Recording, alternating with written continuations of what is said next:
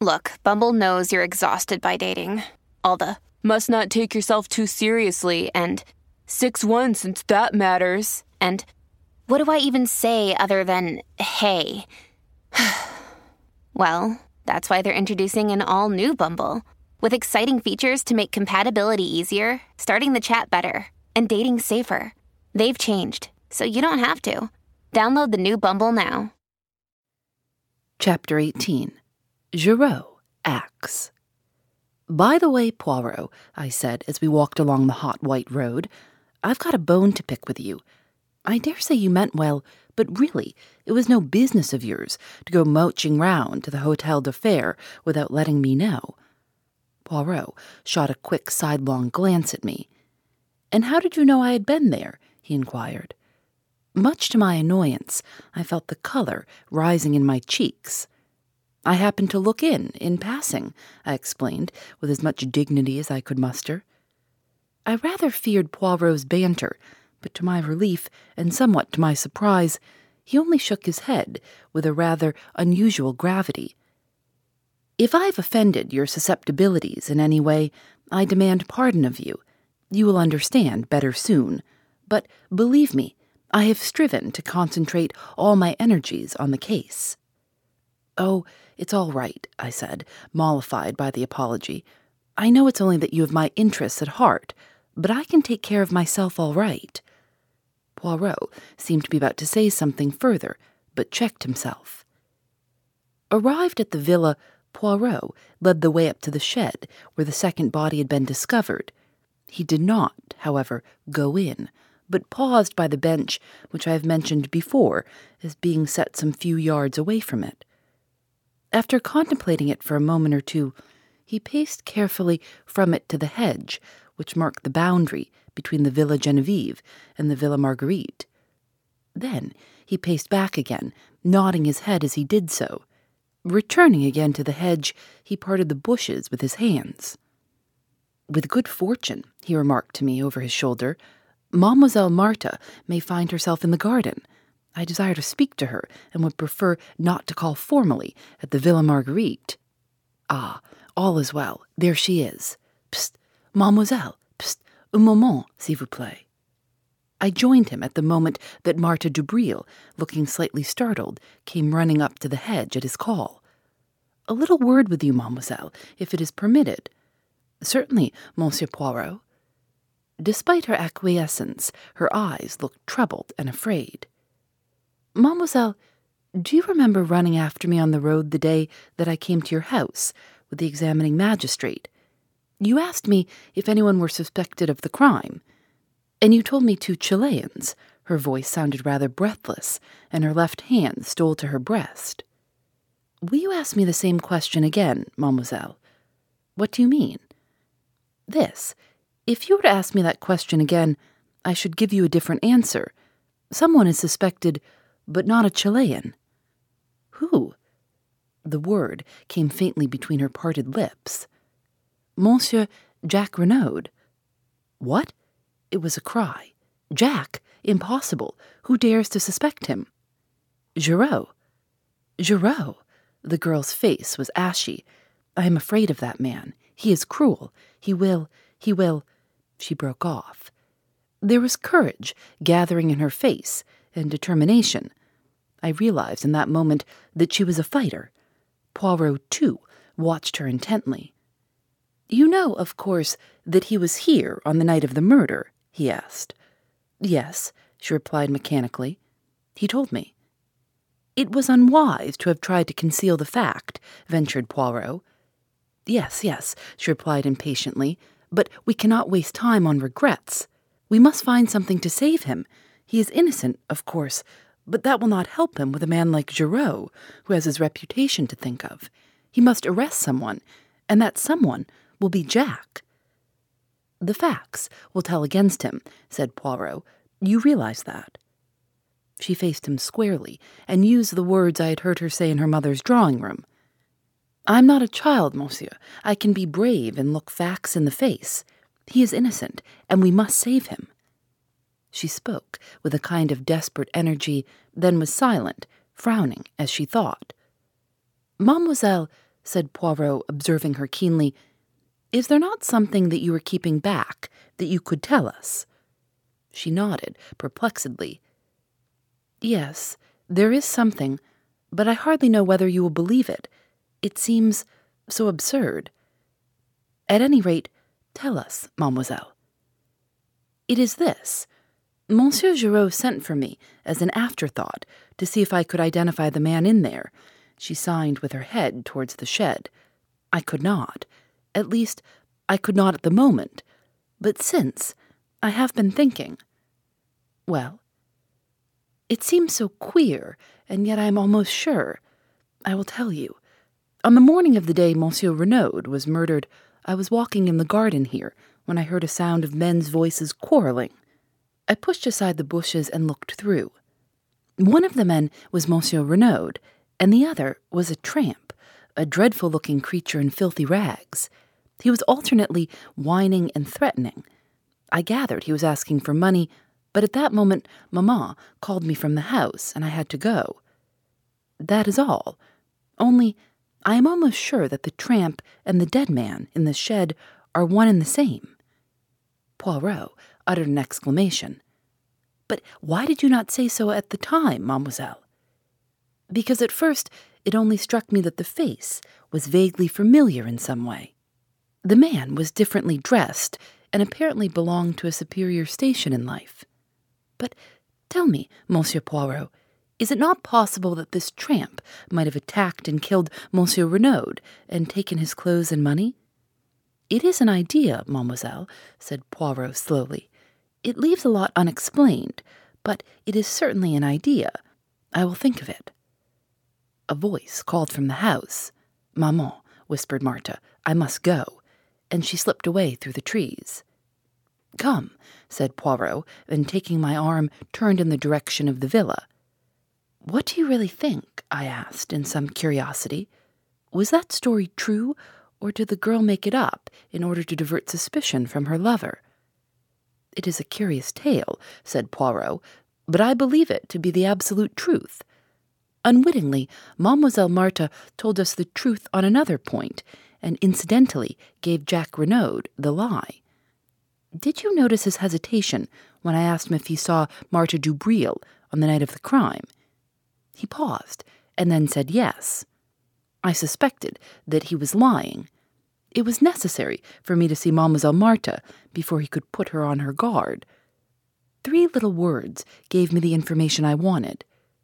When I asked her if she knew that Jack Renaud was here that night, she answered, 'He told me.' Now, Hastings, what was Jack Renaud doing here on that eventful evening, and, if he did not see Mademoiselle Marthe, whom did he see?" "Surely, Poirot," I cried aghast, "you cannot believe that a boy like that would murder his own father." "Mon ami," said Poirot, "you continue to be of a sentimentality unbelievable.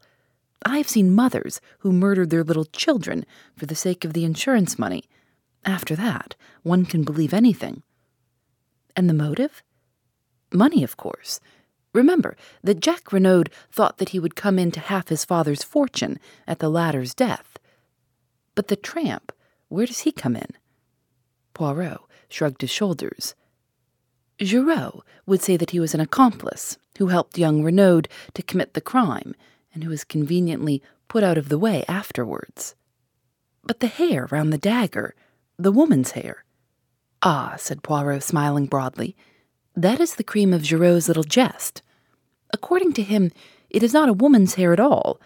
Remember that the youths of today wear their hair brushed straight back from the forehead, with pomade or hair wash to make it lie flat. Consequently, some of the hairs are of considerable length." "And you believe that too?" "No," said Poirot with a curious smile, "for I know it to be the hair of a woman, and more, which woman?" "Madame Dubreuil," I announced positively. "Perhaps," said Poirot, regarding me quizzically. But I refused to allow myself to get annoyed. "What are we going to do now?" I asked, as we entered the hall of the Villa Genevieve. "I wish to make a search among the effects of Monsieur Jacques Renaud. That is why I had to get him out of the way for a few hours." "But will not Giraud have searched already?" I asked doubtfully. Of course. He builds a case as a beaver builds a dam, with a fatiguing industry. But he will not have looked for the things that I am seeking. In all probability, he would not have seen their importance if they stared him in the face. Let us begin. Neatly and methodically, Poirot opened each drawer in turn, examined the contents, and returned them exactly to their places. It was a singularly dull and uninteresting proceeding. Poirot waded on through collars, pajamas, and socks. A purring noise outside drew me to the window. Instantly, I became galvanized into life. "Poirot," I cried, "a car has just driven up. Giraud is in it, and Jack Renaud, and 2 gendarmes. Sacre," growled Poirot. "That animal of a Giraud, could he not wait? I shall not be able to replace the things in this last drawer with the proper method. Let us be quick." Unceremoniously, he tumbled out the things on the floor, mostly ties and handkerchiefs. Suddenly, with a cry of triumph, Poirot pounced on something. A small, square cardboard, evidently a photograph. Thrusting it into his pocket, he returned the things pell-mell to the drawer, and seizing me by the arm, dragged me out of the room and down the stairs. In the hall stood Giraud, contemplating his prisoner. "Good afternoon, Monsieur Giraud," said Poirot. "What have we here?" Giraud nodded his head towards Jack. "He was trying to make a getaway, but I was too sharp for him. He is under arrest for the murder of his father, Monsieur Paul Renaud." Poirot wheeled to confront the boy who leaned limply against the door, his face ashy pale. "What do you say to that?" Jack Renaud stared at him stonily. "Nothing," he said. Chapter 19. I Use My Grey Cells. I was dumbfounded. Up to the last, I had not been able to bring myself to believe Jack Renaud guilty. I had expected a ringing proclamation of his innocence when Poirot challenged him. But now, watching him as he stood, white and limp, against the wall, and hearing the damning admission fall from his lips, I doubted no longer. But Poirot had turned to Giraud. "What are your grounds for arresting him?" "Do you expect me to give them to you?" "As a matter of courtesy, yes." Giraud looked at him doubtfully. He was torn between a desire to refuse rudely and the pleasure of triumphing over his adversary. "You think I have made a mistake, I suppose," he sneered. "It would not surprise me," replied Poirot with a soupçon of malice. Giraud's face took on a deeper tinge of red. "Ah bien, come in here. You shall judge for yourself." He flung open the door of the salon, and we passed in, leaving Jack Renaud in the care of the 2 other men. "Now, Monsieur Poirot," said Giraud, laying his hat on the table and speaking with the utmost sarcasm, "I will treat you to a little lecture on detective work. I will show you how we moderns work." "Bien," said Poirot, composing himself to listen. "I will show you how admirably the old guard can listen." And he leaned back and closed his eyes, opening them for a moment to remark, "Do not fear that I shall sleep. I will attend most carefully." "Of course," began Giraud, "I soon saw through all that Chilean tomfoolery. 2 men were in it, but they were not mysterious foreigners. All that was a blind." "Very creditable so far, my dear Giraud," murmured Poirot, "especially after that clever trick of theirs with the match and cigarette end." Giraud glared, but continued, "A man must have been connected with the case in order to dig the grave. There is no man who actually benefits by the crime, but there was a man who thought he would benefit. I heard of Jack Renaud's quarrel with his father and of the threats that he had used. The motive was established. Now as to means. Jack Renaud was in Merlinville that night. He concealed the fact, which turned suspicion into certainty. Then we found a second victim, stabbed with the same dagger. We know when that dagger was stolen. Captain Hastings here can fix the time. Jack Renaud, arriving from Cherbourg, was the only person who could have taken it. I have accounted for all the other members of the household." Poirot interrupted. "You are wrong. There's one other person who could have taken the dagger. You refer to Monsieur Stoner. He arrived at the front door in an automobile which had brought him straight from Calais. Ah, believe me, I have looked into everything. Monsieur Jacques Renaud arrived by train. An hour elapsed between his arrival and the moment he presented himself at the house. Without doubt, he saw Captain Hastings and his companion leave the shed, slipped in himself and took the dagger, stabbed his accomplice in the shed, who was already dead. Giraud shrugged his shoulders. Possibly he did not observe that. He may have judged him to be sleeping. Without doubt, they had a rendezvous. In any case, he knew this apparent second murder would greatly complicate the case. It did. But it could not deceive Monsieur Giraud, murmured Poirot. You mock yourself at me, but I will give you one last irrefutable proof. Madame Renaud's story was false, a fabrication from beginning to end. We believe Madame Renaud to have loved her husband, yet she lied to shield his murderer. For whom will a woman lie? Sometimes for herself, usually for the man she loves, always for her children. That is the last, the irrefutable proof. You cannot get round it. Giraud paused, flushed and triumphant. Poirot regarded him steadily. That is my case, said Giraud. What have you to say to it? Only that there is one thing you have failed to take into account. What is that?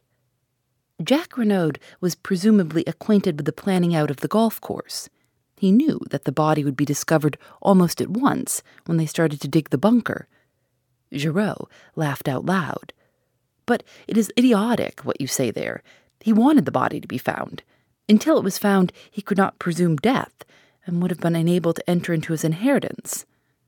I saw a quick flash of green in Poirot's eyes as he rose to his feet. Then why bury it? He asked softly. Reflect, Giraud. Since it was to Jacques Renaud's advantage that the body should be found without delay, why dig a grave at all? Giraud did not reply. The question found him unprepared. He shrugged his shoulders as though to intimate that it was of no importance. Poirot moved towards the door. I followed him. There is one more thing that you have failed to take into account, he said over his shoulder. What is that? The piece of lead piping, said Poirot, and left the room. Jacques Renaud still stood in the hall with a white, dumb face, but as we came out of the salon, he looked up sharply. At the same moment, there was a sound of a footfall on the staircase. Mrs. Renaud was descending it. At the sight of her son, standing between the two myrmidons of the law, she stopped as though petrified. Jack, she faltered. Jack, what is this? He looked up at her, his face set. They have arrested me, mother. What? She uttered a piercing cry, and before anyone could get to her, swayed and fell heavily. We both ran to her and lifted her up. In a minute, Poirot stood up again. She has cut her head badly on the corner of the stairs. I fancy there's a slight concussion also. If Giraud wants a statement from her, he will have to wait. She'll probably be unconscious for at least a week. Denise and Françoise had run to their mistress, and leaving her in their charge, Poirot left the house. He walked with his head bent down, frowning thoughtfully at the ground. For some time I did not speak, but at last I ventured to put a question to him. Do you believe, then, in spite of all appearances to the contrary, that Jacques Renaud may not be guilty? Poirot did not answer at once, but after a long wait, he said gravely, I do not know, Hastings. There is just a chance of it. Of course, Giraud is all wrong from beginning to end. If Jacques Renaud is guilty, it is in spite of Giraud's arguments, not because of them, and the gravest indictment against him is known only to me. What is that? I asked, impressed. If you would use your gray cells and see the whole case clearly as I do, you too would perceive it, my friend. This was what I called one of Poirot's irritating answers. He went on, without waiting for me to speak. Let us walk this way to the sea. We will sit on that little mound there, overlooking the beach, and review the case. You shall know all that I know, but I would prefer that you should come at the truth by your own efforts, not by my leading you by the hand." We established ourselves on the grassy knoll, as Poirot had suggested, looking out to sea. From farther along the sand, the cries of the bathers reached us faintly. The sea was of the palest blue, and the halcyon calm reminded me of the day we had arrived at Merlinville, my own good spirits, and Poirot's suggestion that I was fey. What a long time seemed to have elapsed since then, and in reality it was only 3 days. "Think, my friend," said Poirot's voice encouragingly. "Arrange your ideas. Be methodical. Be orderly. There is the secret of success." I endeavored to obey him, casting my mind back over all the details of the case, and reluctantly it seemed to me that the only clear and possible solution was that of Giraud, which Poirot despised. I reflected anew. If there was daylight anywhere, it was in the direction of Madame de Breuil. Giraud was ignorant of her connection with the Baroldi case. Poirot had declared the Baroldi case to be all-important. It was there I must seek. I was on the right track now, and suddenly I started as an idea of bewildering luminosity shot into my brain. Trembling, I built up my hypothesis. "You have a little idea, I see, mon ami. Capital. We progress." I sat up and lit a pipe. "Poirot," I said, "it seems to me we have been strangely remiss. I say we, although I dare say I would be nearer the mark. But you must pay the penalty of your determined secrecy. So I say again, we have been strangely remiss. There is someone we have forgotten." "And who is that?" inquired Poirot with twinkling eyes. "Georges Queneau." This reading comes with kind permission of Agatha Christie Limited. Phoebe Reads a Mystery is recorded in the studios of North Carolina Public Radio, WUNC.